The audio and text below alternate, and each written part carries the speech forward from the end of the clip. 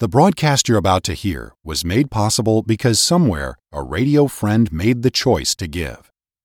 You too can become a radio friend to someone in need of an encouraging word right now. Just visit walkwiththeking.org and click the donate button. Thank you for listening. All right, thank you very much. And hello again, radio friends. How in the world are you? You doing all right today? Well, I trust so. Bless your heart. Yes, I wait for you to answer. You know that.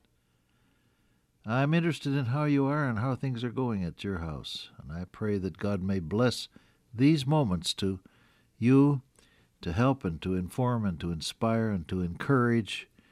May His love come across warmly. May His truth be clear. And may the will of God be made real to you. And may the life be better because we've had this little time together.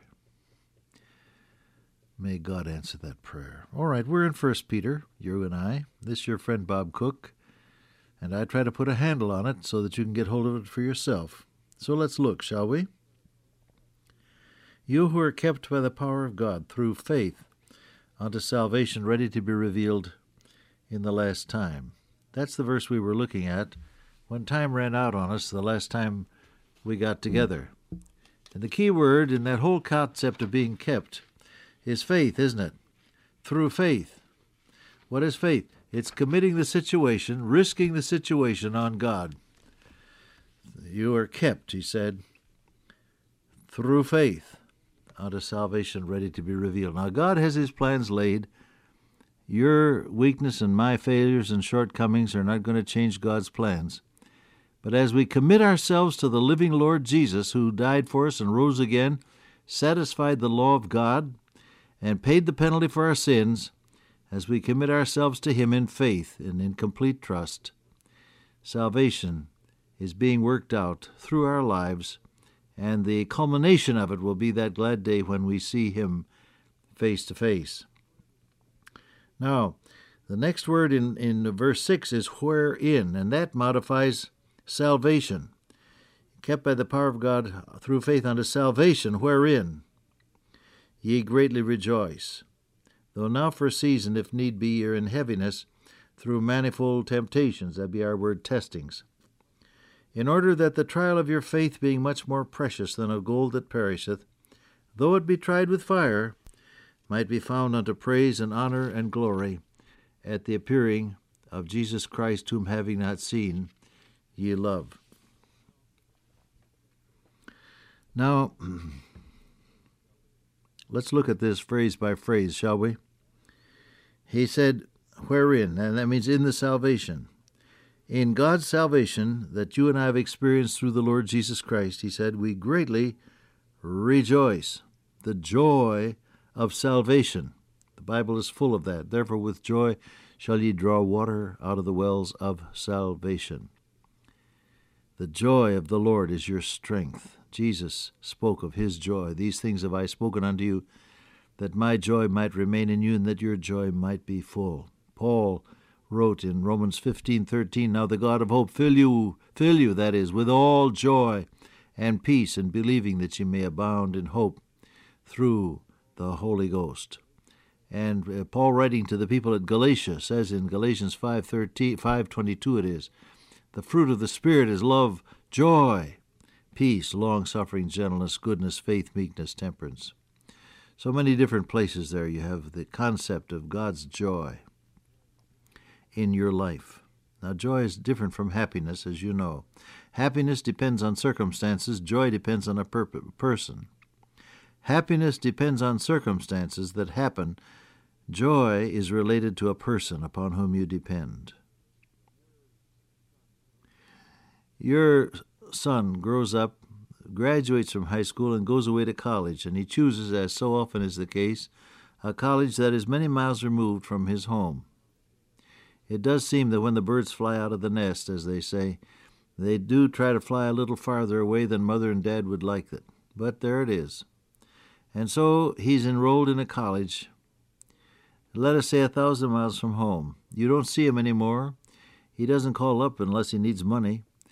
But you know he's doing well, and you talk about him to someone and who asks you, well, how's your boy doing? Oh, you say, he's the joy of my life. Now, you haven't seen him in weeks, you haven't talked to him much, but you know he's doing well, and you realize that he's succeeding where he is. He's properly related to you, in other words, in his attitudes, and his conduct is all right. And so you say, he's the joy of my life. Now, what do you mean? Well, there is a relationship between father and son that brings joy. Not just you're not happy to have him away from home, but he's your joy. Why? Well, because you love him, because you wish him well, because you're glad he's succeeding, because he brings honor to your name. As you say that, he's a joy to me, your neighbor will probably say, well, Charlie, he is a credit to your name. See? All right, then now that's what Peter is talking about here. Joy, wherein ye greatly rejoice. The joy of salvation is based upon our relationship with a blessed, wonderful person, the Lord Jesus Christ. Now, the Bible is a realistic book, and he goes on to say, Peter does, though now for a season, if need be, ye are in heaviness. Now, heaviness is our idea of discouragement or being downcast, having the blues, in other words. You're in heaviness through manifold testings. The Bible is realistic. God does not expect you to kid yourself and just say that everything is wonderful when, in fact, it may not be, you know. Children of Israel were discouraged. When they went along, it was difficult. They journeyed from Mount Hor by the way of the Red Sea, and the soul of the people was much discouraged because of the way. In Nehemiah, Judah said the strength of the bearers of burdens is decayed, and there's much rubbish, so we're not able to build the wall. Discouraged. The psalmist said, as for me, my feet were almost gone. My steps had well nigh slipped. And then there's discouragement because things don't happen on your schedule. They don't happen in time. Proverbs 13 says, hope deferred maketh the heart sick. But when the desire cometh, it is a tree of life. Discouragement. Elijah is a case in point, isn't he? He had that wonderful camp meeting there on the top of the mountain. The fire of God came down and consumed the sacrifice. And after a period of extended prayer on Elijah's part, the clouds came up and rain was on its way. Elijah ran in front of the king's chariot a good many miles down the mountainside to the nearest city. And when he got finally to the capital city, he heard the news that Jezebel had vowed to kill him, Elijah. Well, that did him in, and so it said he arose and went for his life. And he went out into the wilderness, sat down under a juniper tree, and said, Lord, you better kill me. It's time for me to die now. You know, I'm the only one that's left, and you better kill me. He was so discouraged. Well, God fed him and rested him and gave him a new commission and sent him back with a new touch. And that's always the way to cure discouragement, by the way. Rest and nourishment and a new touch from God. You'll be surprised how different the world will look. But the Bible's realistic. And Peter says, I know you're discouraged. You're in heaviness, it says, through manifold testings. Don't kid yourself that you're always supposed to be just smiling and laughing and everything is coming up roses. I've dealt so often with young people who came to the college, and they would come in to my office and they'd say, well, I don't think I'm a very good Christian. I'm supposed to be joyful all the time, but I'm so discouraged. And this and this and this has happened, and I'm so down. And I know I'm not a good Christian because I shouldn't feel bad about this. Well, I would have to remind them that they're still human beings, and they're still subject to feelings. And so God knows that. He knows that you're human. He knows the way that I take, the Bible says. Casting all your care, that's your feelings, on him, for he careth for you. The Lord is not unmindful to forget your work and labor of love that you showed toward his name. God cares about what you've done. God cares about how you feel. We have a high priest, says the writer to the Hebrews. We have a high priest that can be touched with the feeling of our infirmities. That goes a good deal farther than any of your nearest friends. You're suffering and you're in the hospital, and somebody comes along and says, well, cheer up. And you think to yourself, yeah, he doesn't know how I feel. And you're right. How can he? He doesn't live inside of your skin. But the Lord Jesus took on a human body, and he knows how we feel. It says he's touched with the feeling of our infirmities. Now, see, that's the background of this remark here. Now, for a season, you're in heaviness through manifold testings. God knows when you're down. Don't try to fool him or yourself. Admit it, tell him about it, and let him change your mood by the power of the indwelling Holy Spirit. This goes not only for discouragement, but also for anger. I've been in situations when I was good and angry, and I knew I couldn't live with it for very long, and so I'd get down on my knees and call on God, and by I would feel the steam going out of the pressure cooker. And this happened one time when I went to bed just as mad as I could be. I'd been in a meeting where, from my point of view at least, I'd been abused, and the chairman took out after me. And I came home angry, went to bed that way, and woke up the same way about 5 a.m.